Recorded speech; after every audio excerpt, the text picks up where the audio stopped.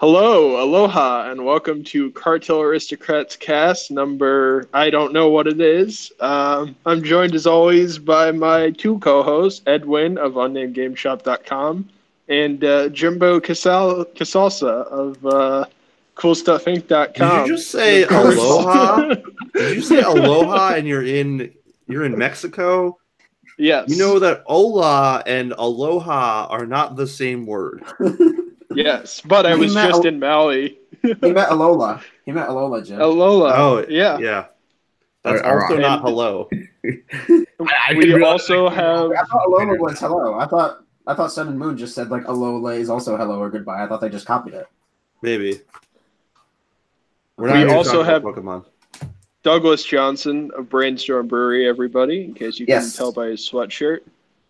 And Well, I don't it's think good to people see can you read come this one back. because this is the bad one. Oh. This is the Jason made an oopsie sweatshirt. Because my Oh, Cloud yeah, I Nine gotta- hoodie, my Cloud Nine hoodie's in the wash, and I would prefer not to wear this one because I don't like hoodies that can't be zipped up, but I'm making do. Yeah, this Yep, must be so- such a tragedy for you. Right? The gang is all back together, minus Travis, but that's good. And Sig. And uh, Sig. Yeah, and Sig. And we haven't been together for like a whole month. It's been weird. I haven't looked at a Magic card in a while. I'm turning into Marcel. But apparently there's stuff going on. The market's starting to heat back up. So what do you guys want to talk about? You came here to talk to us about things. We did not come to you to talk about things. We talked about I stuff see last how it week. is. We talked about last week. How did you feel Wizards of the Coast did with Magic? How do you feel like Magic was? Contrary to some people who made top 5 world-ending mistake videos about Wizards, 2018 was fantastic for Magic. Wait, this was a thing because I'm so out of the loop. It's great. Yeah, there's been some complaining about top 5 awful things Wizards did and like top 10 miserable decisions. made Hey by this man, company, but, they put $100 bill into every booster box, so people Yeah. found a way to complain about it. they so. did. Ultimate This should not Masters, surprise you. Ultimate Masters was one of the best things to happen to Magic. Arena was one of the best things to happen to Magic. Dominaria was one of the best things to happen to Magic. Magic's great. 2019 is going to be great. Magic Fest is a bad name, but 2019 is going to be great. I think that this year was an 11 for all of us in terms of how much money we made because all of us had. You made $11 whole dollars? I only said made an like 4. 11 out of 10 on the That's scale. not what you said. You said it was an 11 for all of us because we made $11 each. Is No, that how it's much an we got 11 out from? of 10. Is that how much we got from our $11. non-existent Patreon? Yeah. No. I mean, Doug and Ed and I had some cards that went up a lot this year that we've never seen before, besides like 2013 with Modern. The sets were okay. We didn't really get baited. Okay. We didn't really get baited and switched on much. Rivals of Ixalan came out in early 2018, right? Yeah, Rivals was the first set. Yeah, so that was sort of a dud. But as Ed had pointed out, like the EV of that set was good back when the EV was like 40 or 50 around GPDC for opening a box. So No, yeah, the set itself was fine. It just still had to compete with Kaladesh, right? It was just like a fine set that just happened to get pooped on by outside factors. we had Ixalan buy a box promos go insane earlier this year. We had masterpieces go insane. Basically, if you owned any type of pimp card in Magic, you made a lot of money. So Oh, that's right. The Masterpiece spike was this year too. Yep. That settled down a lot Master- though. Like Chromatic Lantern went from like 40 to like 120, and now it's back to like 60 or 70. It's like stuff corrects. Stuff you can't just like twist the market's arm and force Soul Ring to be $500.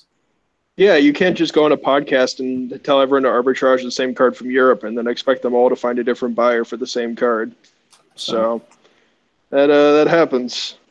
No, Magic's I don't great. know. I feel like financially this year won't be as good. Though this winter may have been good for all of us because prices were so low. So I think it Arena's going to took- push this year. Yeah, I it think took up Arena's way going to less be of another our. like. think Arena's going to be another like Duels of the Planeswalkers kind of thing, where it's just like there's so many new people getting into the game, and I think Commander's really going to be where a lot of these people end up. I'm a big fan of whatever happens that prices are lower right now because more people can afford it, and it doesn't hurt our bankrolls as much to like go in on like an unlimited Lotus like Doug did for an HP one, for example. That's not like a significant amount of it. Well, I mean, a Lotus, for example, is a significant amount of his budget, but with prices falling on pretty much everything, it's less money out there. So that's good. I don't think Ultimate Masters is going to rebound as much as Modern Masters 1 did. I keep seeing everyone's going to have $400 boxes by like June, but don't you guys think there's going to be another wave of Ultimate Masters if you talked about this last week, or do you think that they're done? We didn't talk about this in particular, but I can't imagine that they're going to do another wave of this. Like, maybe there's still a bunch left at like distributors or whatever, but I don't see the reason why they would make another wave. Selling out, right? It's not selling out like Unstable did. It's not like they keep having to go to the printers and just quickly shoot out more.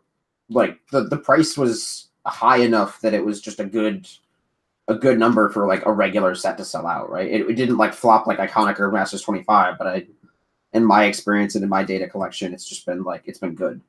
I don't think they need to like rush out a second wave and crash the price on anything. A lot of evidence seems to suggest that it's actually running out at the distributor level, that there isn't really more available for people to buy. I don't think like stores have gone through and just blown out their product the way that Battle Bond and Unstable did during their respective when they were released. But obviously the higher price point makes it so that you have people who are buying a case of Unstable at a time. You don't really have people who are buying a case of Ultimate Masters at once.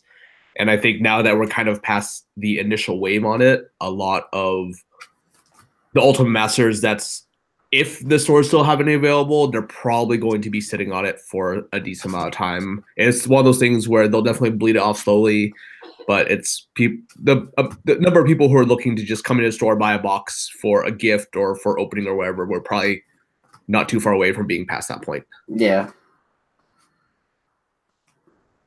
I've never liked the whole people asking me if they should buy a box to spec on or whatever for master sets, just because like the only ones that we've seen grow are like MM13 and MM17 really. So I don't really like people asking me if they should spend $230 on a box then cross their fingers for 2 years. There's just better places to put your money. I agree, but like the other thing is you also have to like worry about each box is basically like it's just a bomb, right? Like if they reprint any of those cards again, then that tanks the value of the box because master sets for the most part don't have that like cult following for drafting also, which is like a thing that original Innistrad has, right? Like people buy boxes of original Innistrad despite the fact that the cards inside are not worth very much money or as much money as they used to be because a lot of them have been reprinted. A sealed box of Innistrad is very desirable because people like to draft it. Yeah, there's not as much of a there's a group of people who like to draft master sets, but that is spread out across all of the master sets. There's not like one pinnacle of master set drafting that really captures it all, I think. MM1, if you can afford it, is by far the best. Is good. But like that's what we're saying is like buying new boxes of master sets doesn't have the same effect, so don't do it. Yep. I think 2018 was the year that we saw, like if we're looking back, since you guys didn't get my views last week, and I know Doug and Ed can probably chime in on this, 2018 was the year where we saw a lot of big name vendors scale back their cash buy prices, but keep their credit buy prices rather high. And it'll be interesting to see in 2019 what happens, not necessarily with Grand Prix vendors, but for sites like Channel Fireball, Star City, ABU. Channel Fireball is the only one that's actually paying realistic cash prices out of the big three right now, right? ABU's not even a real thing, right? Allegedly. Allegedly. Yeah. ABU offers a very generous trade number, but their prices are also 20% above the market. 20% is generous. On stuff I've looked at, it's been around 20%. I've looked in the past, and they've had like $90 Tarma wipes or something when TCG is $650 or $60. It's like, yeah, but they take crypto. That's what matters. So, it's just going to be interesting to see, putting Grand Prix vendors like Doug and Ed aside, where online buyers shift. Because I don't know if stores aren't managing their capital right, or if the cards just aren't moving as fast as they used to. But across the board, for the most part, besides like specifically Channel Fireball on a only online vendor focused thing, we're seeing buy prices for cash drop across the board and a bigger shift to credit. Dropped. I don't think Card Kingdom's dropped at all. I haven't noticed a difference there. Have you noticed a difference in grading from 2017 to 2018? Not at all? I mean, their grading's improved for me just because I think Card Kingdom, among other sites, have a system where as you progressively send them more things, they will level you up in their system internally. And so I think that leads to a sort of an expediting process of like getting your buy list put through and just sort of like a quicker grading system as opposed to like sort of just a trust-based, oh, he sent us X $1,000 of stuff. Like it's probably going to be this, and this. And then I don't know. So Card Kingdom's grading has improved for me over the past year. Interesting. I feel like it's hard to always get a near mint grade on cards above $10 by them.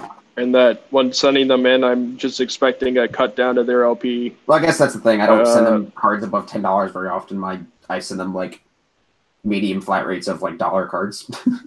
Yeah, but that's where the real money is, right? Like I do what some people in this cast may not do on a smaller scale. And like sometimes I'll pick up cards in Japan and send them to Card Kingdom, and even if they're Japanese mint, they'll still get marked as LP. And I'll have to go and say, hey, these aren't LP. Like, can you regrade them, please? That's weird. So, yeah. But do you think that with more people finding out about the blueprint and more people taking the BSB / like what pays your bills route, Doug, that it's going to be harder for people to make money on like the cards that buy us from nickels to quarters? Or do you think that with more people sharing this information, the market becomes more efficient and more of these cards get out to the players that need them? Even if people know about it, I don't think they use that or take advantage of it. I think inherently people are just less willing to put in that grind work for such a small amount percentage wise compared to like what they're like. People just don't want to look through 5,000 count boxes all day for $30 worth of stuff. So even if people know that like, oh yeah, this has probably got nickels and dimes, like I think people will always just like chip it off. Okay. Just seems interesting. That's all.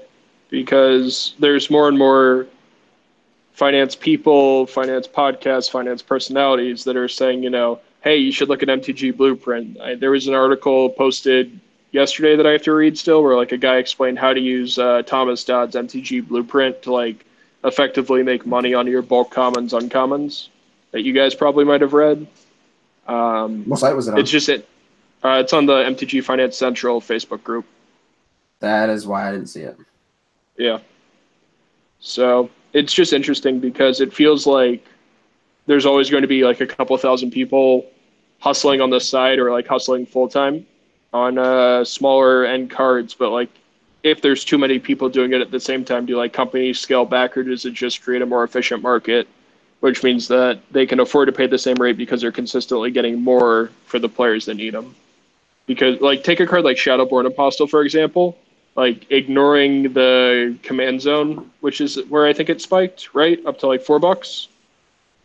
It was really hard for It was really hard for shops to keep that card in stock, even when it was $2. And like right before the buyout, a lot of shops didn't have more than like 2 play sets of them, which is like theoretically what you would open in like a M14 booster box in the common slot, like 1 in every 3 packs or something. But with shops not being able to keep them in stock and not as many people back then knowing that Shadowborn Apostle was a pick, even when it was a common, does better information about all these commons, like with buy list scrapers and all that, mean that shops now are able to stock them cards like Shadowborn Apostle better because players now know they're worth money, which means shops sell through them faster because players need an infinite amount of them for their decks? Or is it, oh shit, we bought $1,200 worth of Shadowborn Apostles, like we have to put these on sale because everyone keeps sending them to us? So it's just interesting. And I obviously don't run a giant online business, so I don't know what's going to happen, but it's just interesting to see what people are going to do with all this information in 2019. I mean, in 2018, we had apps come along that let you price cards just by looking at them. Are they as fast as Doug or Ed when they're going through 5 rows? No. But for the casual armchair or financier, it makes them a lot better at picking bulk. So it'll be interesting to see what happens this year as technology progresses. So that's just thoughts. You know, I haven't really looked at much in the last 3 weeks because I've been on vacation. So it's been real nice. I think a short counterpoint to your example about trying to draw attention to some of these cards, I think some of these cards are valuable, or they're MTG finance secrets, as they were, because a lot of people don't necessarily know about them. I think a lot of these cards, I want to say like a lot of people who got in, as it were, they were able to capitalize on a lot of people not necessarily knowing what the value of cards were, which is something that's obviously gone by the wayside, right? But I want to say a lot of stores, right? Like for us, it's obvious we know things like the top tier level of commander cards tend to be a lot of bread and butter for vendors, because those are types of things that you can move in large volume and they generally have pretty large margins, right? Most of us can buy Cabal coffers, doubling seasons, etc. These cards move in large quantities with a fairly good margin, because you have people who don't care, who might not realize that Cabal coffers is $20. Doubling season, Jesus Christ, is $30. You know, cards like Sheoldred, most people would just interpret. If you weren't an EDH player, most people probably wouldn't think too highly of a card like Sheoldred, but Sheoldred is probably the best-selling Praetor. It might be Vorinclex. I think Vorinclex is better. Sure. So, like, Sheoldred and Vorinclex, like, they're both in the same boat. Like, just like these very, very good legendary cards only see casual play, but we could easily churn through hundreds of them, right? If someone came up to me at Grand Prix and said, I've been hoarding these since Iconic Masters first came out, I have like 300 Sheoldreds. That's something that's easy to buy because it's a lot of copies of one card, but it'll definitely sell out over time. But now, like, with more and more information being available, it's harder and harder to find these types of cards that are kind of hidden gems that you can get away with paying relatively little on, that simply because people don't know about them. So I'm like a little wary of information getting out there too quickly. It's kind of the same issue that we had earlier this year when Wizards said that they were going to cut back on the amount of data they provide via Magic Online or whatever, because their claim was that formats were getting solved too quickly. By constantly publishing, you know, the 5.0 deck list from leagues and events or whatever, it was just creating a very homogenized online meta. I kind of want to say that what you're saying, Jeremy, is we're getting down to that same path. If you look at like buy lists, if you look at hot buy lists, especially like when I was in Vancouver this weekend, I had noticed that a lot of vendors on their hot lists, mainly like the Canadian ones, the ones that don't get out a lot, people are generally trying to get the same cards because people know that those do well, and it feels like everyone's fighting for the same few, and buy lists just like aren't as strong as they were previously. That's how I would interpret your point, Jeremy. I think it's a bit of a counterpoint, but I think there's validity to both sides. Obviously, both for information getting out there for people and just people not necessarily wanting to spill their secrets, as it were. Yeah, I mean, because there's benefits to putting cards like Vorinclex and Perforos and like Diabolic Intent or whatever on your hot list for competitive players, because if you don't have those cards in your hot list, those players don't stop by your booth. Like, you want those people to see, like, oh, wait, they're paying what on Perforos? That's really weird. And then, like, they come in, then you get to look at the rest of the binder, too. Right, but Perforos, like, that one's not super well hidden anymore, right? But these are the types of cards that you would be able to buy anyways, right? Like, why are people necessarily drawing attention to these cards when you could be paying less on them as opposed to putting them on your Because buy you won't list. see them if you don't put attention to them. What's up? Sorry. If they're not well-known cards, then people won't like think about bringing them out or bringing them up to you. So you want people to draw attention to them, and you want to at least pay a better number than people will think they're worth to just put it on your hot list. And then people are like, "Oh, wait, Heuristic Studies what?" Or I mean, you don't actually even need to pay above what you normally would pay on certain cards, because just by having them on your hot list as just any number, like they're definitely competitive players that just don't understand. They don't understand cards outside of what's in their competitive realm. Yeah. So they don't know how much a Razaketh the Foul-Blooded is. Yeah, maybe exactly.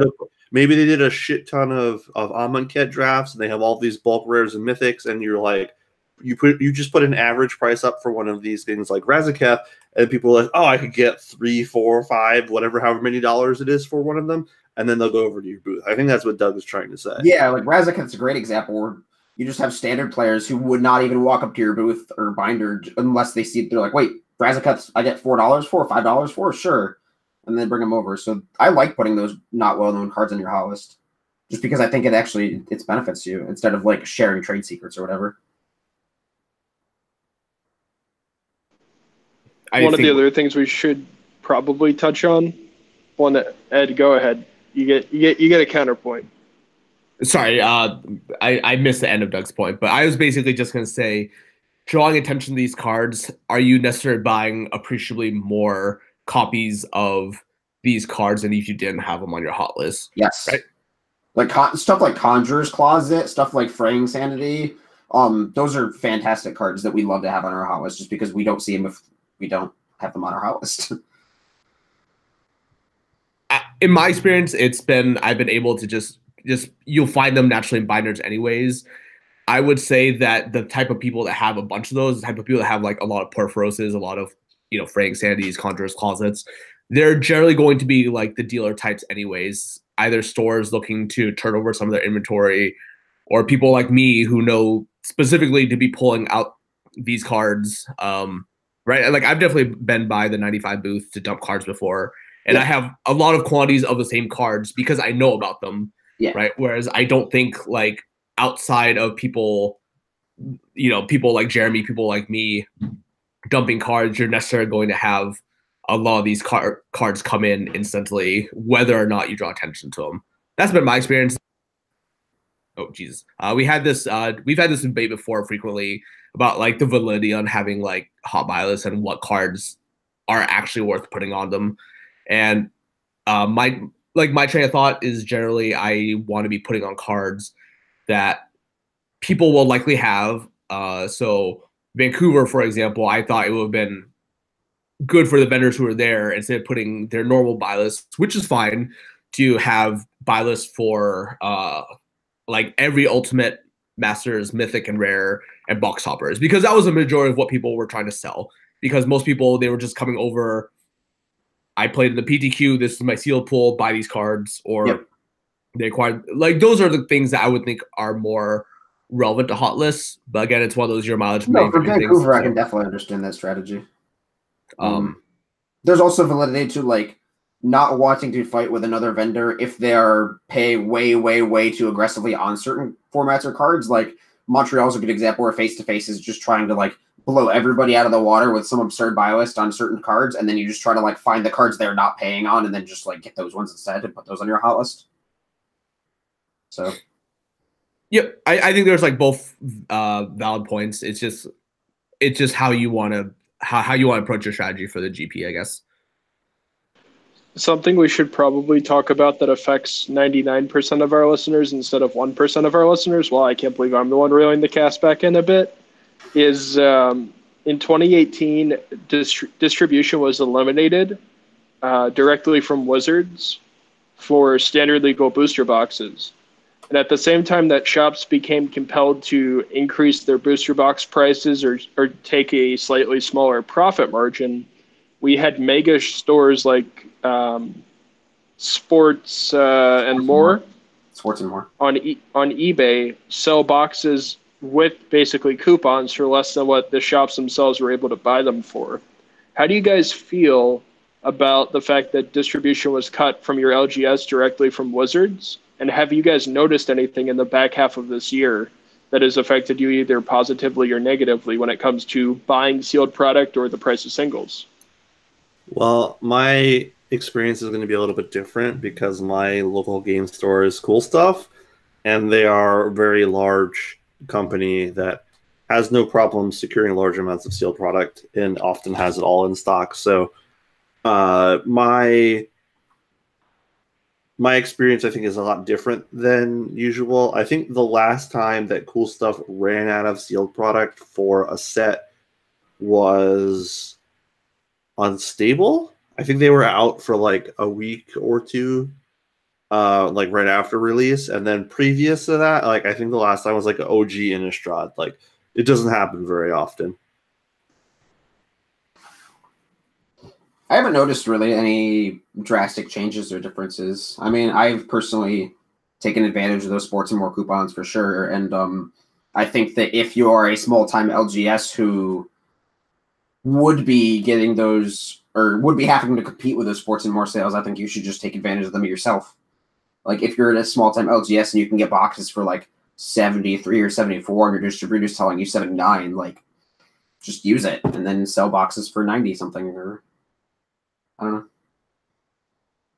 I haven't done as much work with an LGS this past year, so I'm slowly drifting away from that side of things. It's been very lucrative to be away from an LGS for 2018. I think we can all agree on that. Yes. There's better opportunities with your time. Ed? I think the most relevant bit about WotC shutting off distribution direct to stores, and I think it's starting to catch on to people, is that people no longer have access to foreign product.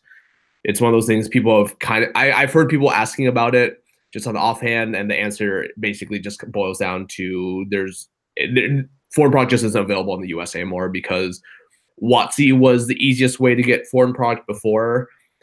It was allocated, but that allocation generally didn't matter because most people weren't ordering a ton of product at once anyways. They're ordering one case at a time, letting the boxes slowly sell through for the customers that actually cared about having Russian cards or Japanese cards or whatever. And then until that was gone, there was no need to order more. And I imagine a lot of distributors probably got burned on it because they ordered it from WotC. And because WotC just sold it cheaper, distributors had a hard time selling it to the stores. And then in turn, they were getting burned on it. And eventually by WotC just kind of shutting it off and just not making it available, it just kind of closed the avenue for people. I've had an increasing number of people asking me to get Japanese product for them. And it's one of those things where it's fairly expensive now. It's no longer feasible to get foreign product at the same rate as English product, which was often the case for people because it costs us the same to get it through WotC. Now, if people are wanting Japanese products, people are basically paying the shipping costs from Japan or European languages from Europe or whatever, in addition to paying the customs fee and then whatever profit margin on top. And most people seem to be deterred by that and they'll just save the money and get English product instead, or people are just wanting specific singles now. Hot take in 2019, foreign multipliers will continue to decrease for foils. I mean, I think that just in general, foreign cards are not particularly desirable once you realize how much harder it is to get rid of them. Yes. There are certain people... I was gonna get into this, Jim. There's a thing on MTG Finance, on the MTG Finance Facebook group, where I said that Russian foils are going to continue falling because everyone's trying to get out of them right now, and no one wants to buy them. I mean, that's what it is, right? Like, yeah, they're super, super, super rare, but like, so are the people that want to buy them. Like, I don't know what you're supposed to do with them. Like, I foolishly opened a Korean box of Khans of Tarkir, and I have a Korean foil Wooded Foothills. Since the day I opened it, literally no one has asked me about it. I've tried to sell it multiple times. Nobody wants it for any reasonable number. So it's just like, it's impossible to get rid of. Like, yeah, it's a Wooded Foothills. I could use it in my deck as a Wooded Foothills, but if you bought the booster box or you bought the product with the intention of reselling it for any kind of markup, it's basically impossible to get rid of. I agree. And right now, specifically in the Russian languages, because I got into that pretty heavily last year. There's a lot of vendors that are trying to get out of it, and there's not that many people that want to buy Russian foils specifically because of how much higher the markup is than everything else for any other language. So it's going to be interesting. Yeah, I imagine that it's pretty hard to find someone that specifically wants Russian over other languages that just like doesn't already live in Russia and buy Russian cards from their LGS or however they're distributed there. Just as like anecdotal evidence, like Russian cards were flying off the shelves up until like April of 2018, and then people started chasing the reserve list instead because the profit margins were better or for whatever reason.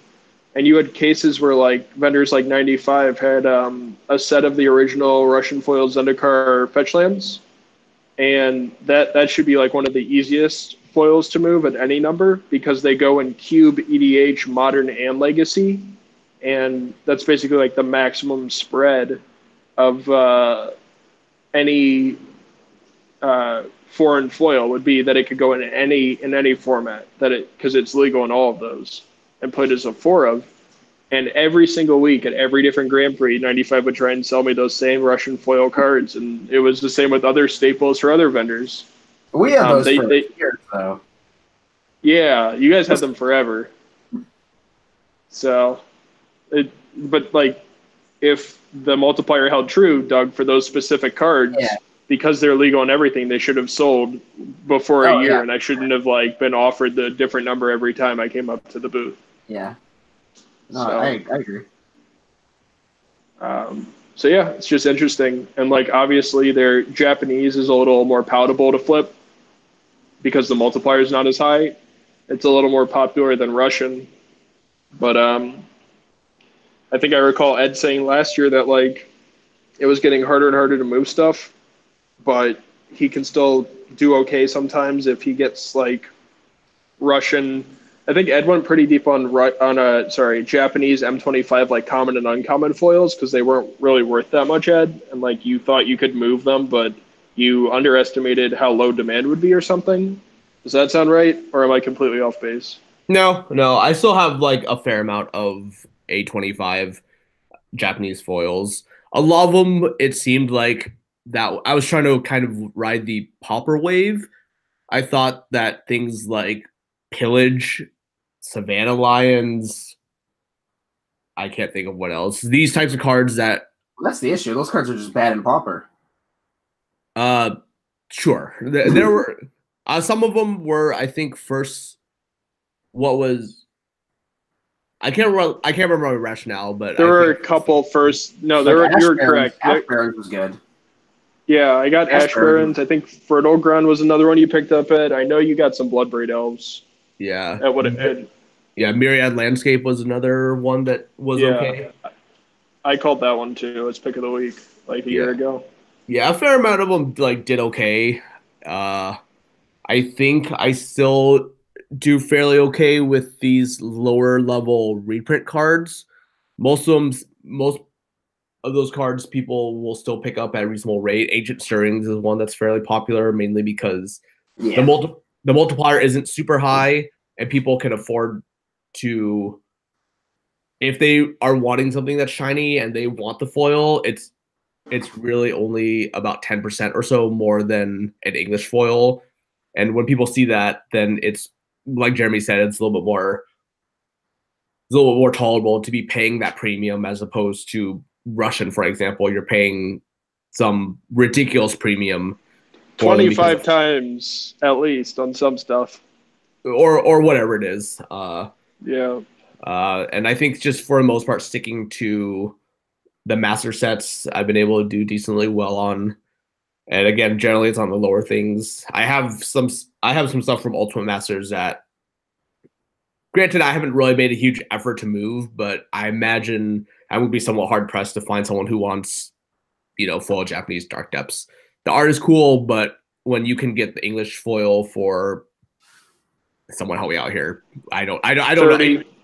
30. Like 30 for From the Vault or whatever, like whatever. For UMA foil. Oh, no clue. I literally the set came out and I took off. So I'm the worst person to ask. Right. So I haven't looked at that card, but if English is like 25 to 30, I imagine the foil has a decent premium because the art is cool, it's new art, etc. So even if there's also a topper.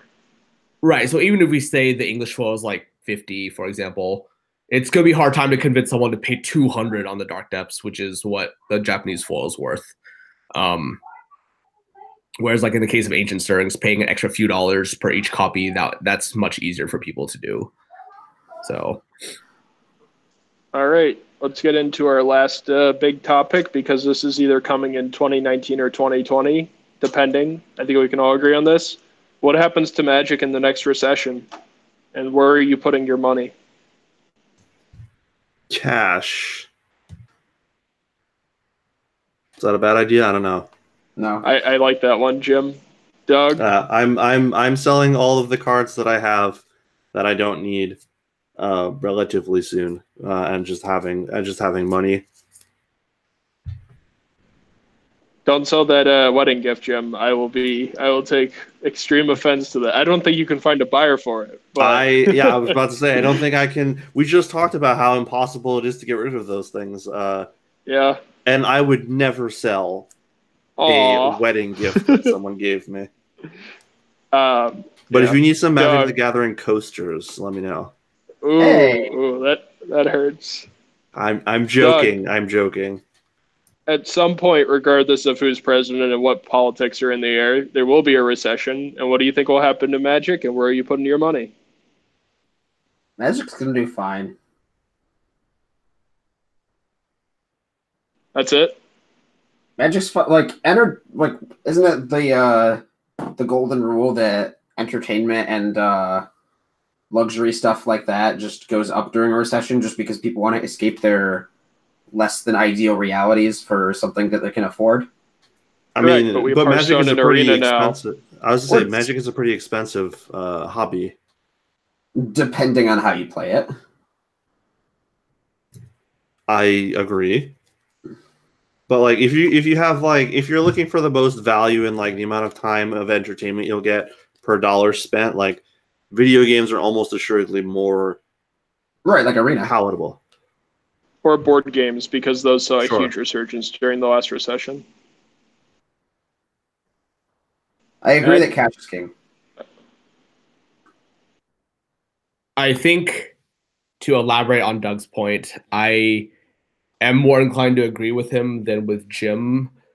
If we draw a parallel to like 2008 when we had the housing market crash, that was the last real global recession that we had that most of us have been through, for example. Granted, most of us are probably a little bit young. I was in college at the time. I was in my undergrad. You were 50, right? Yes, 50. I was doing my undergrad, and I vaguely remember thinking maybe because specifically living in Portland, Oregon, we weren't hit quite as bad as places such as Detroit, for example, where the labor there is different, but my parents still had their jobs. We weren't, not knowing where our next meal was coming from. I imagine that's not the case. I realize like a lot of people had their homes foreclosed on, etc. I'm not trying to say it wasn't a rough time, but I remember not being heavily affected by it, and I imagine a lot of people who the majority of the Magic player base, if we were to go to a recession right now, which I think it's a very real possibility. I think the stock market had like their worst single day. They were down 5% worldwide last Friday, I think. Like most people just aren't going to be naturally affected. Right? Like it sucks if you're going to lose your job or whatever, but a lot of people are already in a position where we see more people moving back in to live with their parents than we have in past years. People are trying to cut costs whatever way they can, mainly because it's getting so expensive to live.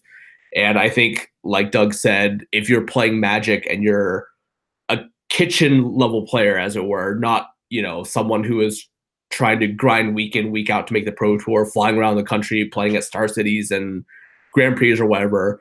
Magic is, for the most part, fairly affordable. It's more or less along the lines of a video game where once you get past your initial investment of building your commander deck, building your kitchen table deck, or slowly working way up towards a modern deck, there isn't really a lot of upkeep that you continuously have to pay into Magic, unless you're trying to play standard, trying to draft week in, week out, or whatever. And if we're looking at hobbies that people partake in, it's far more affordable to be playing Magic than to go out to your golf course and shoot golf for an afternoon, go out to movies, eating out, whatever. So I think I'm with Doug on this one. I think there's no real need to panic. It's a good time to buy collections from people who are who are definitely more strapped for money. People who lost their jobs or are just they can't really afford the luxuries of Magic, as it were. But for example, it worked out really well for the Europeans because when the US was hit hardest by a recession, and the euro was trading much stronger against the dollar, they were just buying up dual lands, old school cards, all these cards left and right. And for the longest time, it was they benefited heavily from it, and that's why we see. I think that's a big part of why we see old school, legacy, vintage be much more prevalent in Europe than it is here, mainly because they've had that supply there for such a long time. That's a great point. In worst case, Doug can go sell solar if his Magic job falls through. So he's got that backup plan. Yeah, it's just interesting. I mean, there wasn't even a recession in November, December of this year, and the amount of collections coming in was just absolutely insane. So during an actual recession, for people that have money actually saved in their piggy bank instead of spending their paycheck on booster boxes, it can be a good time to buy stuff, provided, of course, that you're insulated enough for a recession. But we are not an actual finance podcast or a Magic finance podcast, so our listeners do your investing your own way. That we can't give you advice on that stuff. We're not fiduciaries. But it's just going to be interesting to see what happens in the future, in the next year or two. And if a recession happens, what does Wizards do to try and keep their shareholders happy if people aren't buying booster packs every week after F&M? So it'll be interesting to see. I mean, do you guys think that there's a real possibility? Oh, wait, never mind. I don't want to talk about the reserve list getting broken in the next recession. That's too clickbaity of a topic. And I think we all sort of feel the same way. So, pick of the week? Yes? Yeah, Ed's ready for this, right? I'm ready. Ooh. Ed, what's your pick of the week? Ed, go for it. So for people who are looking at standard right now, Ravnica Allegiance spoilers start tomorrow. I imagine we'll start seeing some big mythic or something big splashy that will have ground shaking effects on standard. That's what Wizards wants us to believe. That will probably push some standard cards over top whenever we see that happen. I think Legion Warboss is a reasonable spec right now. It started much higher than it is. For anyone who doesn't know, it is a rare from Guilds of Ravnica. It's the Goblin Rabblemaster analog. A lot of people were pretty high on this card when it first came out. It's done nothing but slide, mainly because there hasn't really been a home for it. It wouldn't surprise me if we saw this card, on a very basic level. It works well with Afterlife, with Orzhov. You have more or less just flying tokens that generally works well with Mentor. Again, it's a relatively simplistic way of looking at it, but your buy-in for this, you're looking on TCG. If I look at the first page, there is one vendor, the Mighty Meeple, whoever that is. They have 19 copies available for $1.67, shipping included. I'm tempted to buy this. It's much more expensive than the cheaper copies that people have listed. You can find it as low as like $1, $1.30. This gets me 19 in one place at once, and this is about $35 to get 19 copies of these. Relatively low gamble. The payoff probably isn't going to be insane. Even if it works out, it's probably like $5 to $6, which isn't necessarily worth a lot. But even if someone hasn't doesn't own them already, spending $8 to get a playset and just get out of the way, probably not the worst thing you can do. I like that. I am going to go with, I'm repeating a pick from BSB from about a month ago, but I still like it, and I'm actually surprised it hasn't gone up yet, because a card that is similar to it did go up, and that is Archive Trap. Mill got a new tool with Mission Briefing in GRN, and people were playing with it for a while, for a few weeks. There were a couple content creators who came out with videos that had Mission Briefing combined with Archive Trap in a mono blue shell, because Mission Briefing differs from Zapcaster and that it lets you cast Archive Trap for its free cost if the condition has been met. So you can Archive Trap them, Mission Brief, Archive Trap them. And this goes with Trap Finder's trick. Sanity Grinding was the card that jumped initially, because that's from Eventide and has no reprints and is a 4-of. And Archive Trap is also a 4-of and has no reprints. And so this is a card where I'm just very surprised that it's not like a $20 S card like Mesmeric Orb. And it is kind of at a reasonable reprint risk in like something, but it's probably not going to go to Commander deck. It has the trap mechanic, which could theoretically be reprinted in like another Zendikar set, but I highly doubt they do that. So yeah, it's just a very hard card to reprint, and I'm just surprised that Archive Trap is not like $16 or $20. So also Trap Finder's trick. I think that card goes to like $1 eventually. Or no, the Trapmaker Snare. Trapmaker Snare is the one that's... I don't even play Modern or watch Modern, but I know that there was a Modern deck on Star City for one of the invitationals towards the end of the year that played Archive Trap with Mission Briefing and did well on camera. So someone's playing it, Doug. Because the original list for Mill before this Mission Briefing was blue-black, and it would play like Glimpse the Unthinkable and Fatal Pushes and Ensnaring Bridge, and it was a little bit more control-y in that like you could sometimes just slow the game down with Fraying Sanity and like grind them out at turn 6 or 7. But this mono blue version is much more aggressive and streamlined in that you're just trying to just get him on like turn 2 or 3 with double Archive Trap, Hedron Crab, a lot of fetch lands, sanity grinding for as high as 14 or 15, just get them, just like a blue burn deck. So Archive Trap is $10. It is a little high buy-in. It's not something you want to buy like a ton of. But just if you don't have your set and you were thinking about playing Mill, it is definitely the next card in the deck to spike.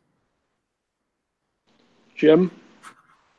My pick this week is another card from Standard, because I think it's a card that's a little underrated as far as its, we'll say, wide appeal. I think Discovery Dispersal is going to be one of those cards that's going to be like $2 or $3 eventually. If not like this year, then maybe the next year, the year after, because it's a very versatile tool. I think even in the next set, it could be like $1.50 or $2 if some kind of blue-based control deck or black-based control deck comes to fruition, because you really don't need to play the dispersal part. The discovery part's quite good. And because it's a blue-black hybrid mana, it can go in a lot of different decks. So I think it's one of those cards that people are going to wish that they own more of come the end of this spoiler season. Like if there's, for instance, an Orzhov deck, like this looks like a blue card and acts like a blue card, but you could play it with just black mana. And I think that's big enough that you should be looking at this as a blue or black card, not a blue and black card. And with having all 10 Shocklands now available, having 3-color mana bases or whatever will just be much easier. So we see a lot of like the blue-red Is It Drake decks. Most of them just play like one Dragon Skull Summit or something just to be able to cast a block in the event that it ever does come up. Probably not a requirement, probably a little bit too cute, but the fact that it's hybrid mana on one side and actually blue and black on the other makes it relatively free. I think I do like that pick. My pick of the week is any reserve list card that fell back down to its original price after its spike. Clarion Academy, yeah, I was like, wow. Survival. Wow. Someone didn't try at all. Nope. Not even like a card? Not even like a card, just a concept. My pick of the week is a concept. Buy cards that are low, sell cards that are high. my week. I'm Sigmund this week. I'm just calling the reserve list.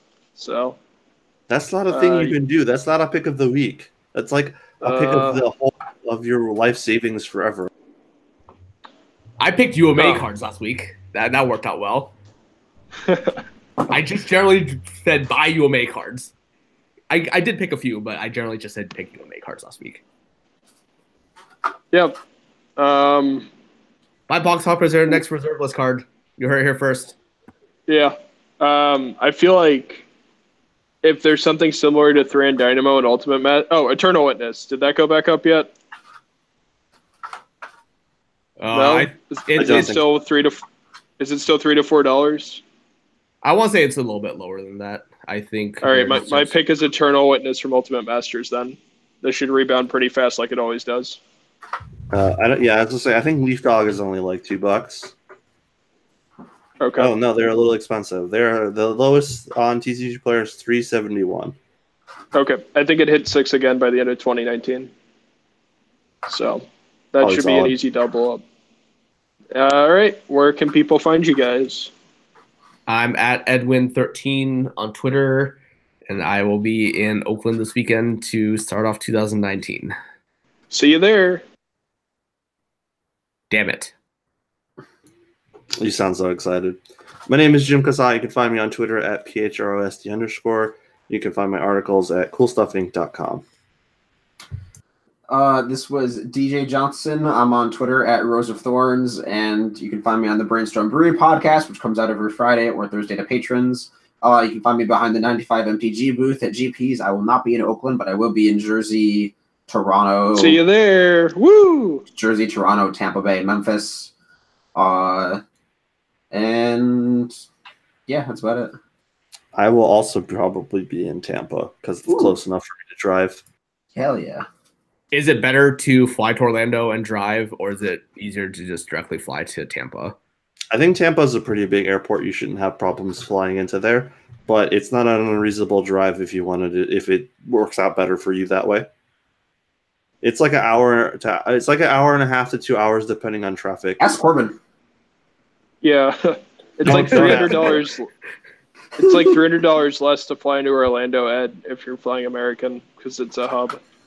Right, that was the biggest thing I was asking. I was asking less about the how long it takes, how difficult it is, more like Orlando is just a big enough hub, especially for Delta, that it's always been relatively cheap to fly to Orlando. I haven't tried to fly to Tampa yet, so that's why I'm inquiring. Yeah, I don't know. I've only flown into Tampa one time. I don't remember a whole lot about it, but if you are thinking about flying into Orlando, it's not that far. It's not far enough away that I would advise against it. And I'm Jeremy. You can find me. Well, I'll be back with normal audio next week. I finally have to get back to the real life, but it was fun while it lasted. I'll be at basically the whatever Grand Prix these guys are going to. Boo! So, yeah. For Jersey, I know I'll be there Thursday through Saturday, and then I'm leaving Saturday night. And shout out, because I haven't been on a cast for a month, I was at GP Portland, and a lot of Cartel people said hi. So I appreciate that. So thanks for listening, guys. Jim, do you want to do the awesome exit since you're driving the train? Thanks for joining us this week, friends. I am not going to say what Jeremy says, so have a good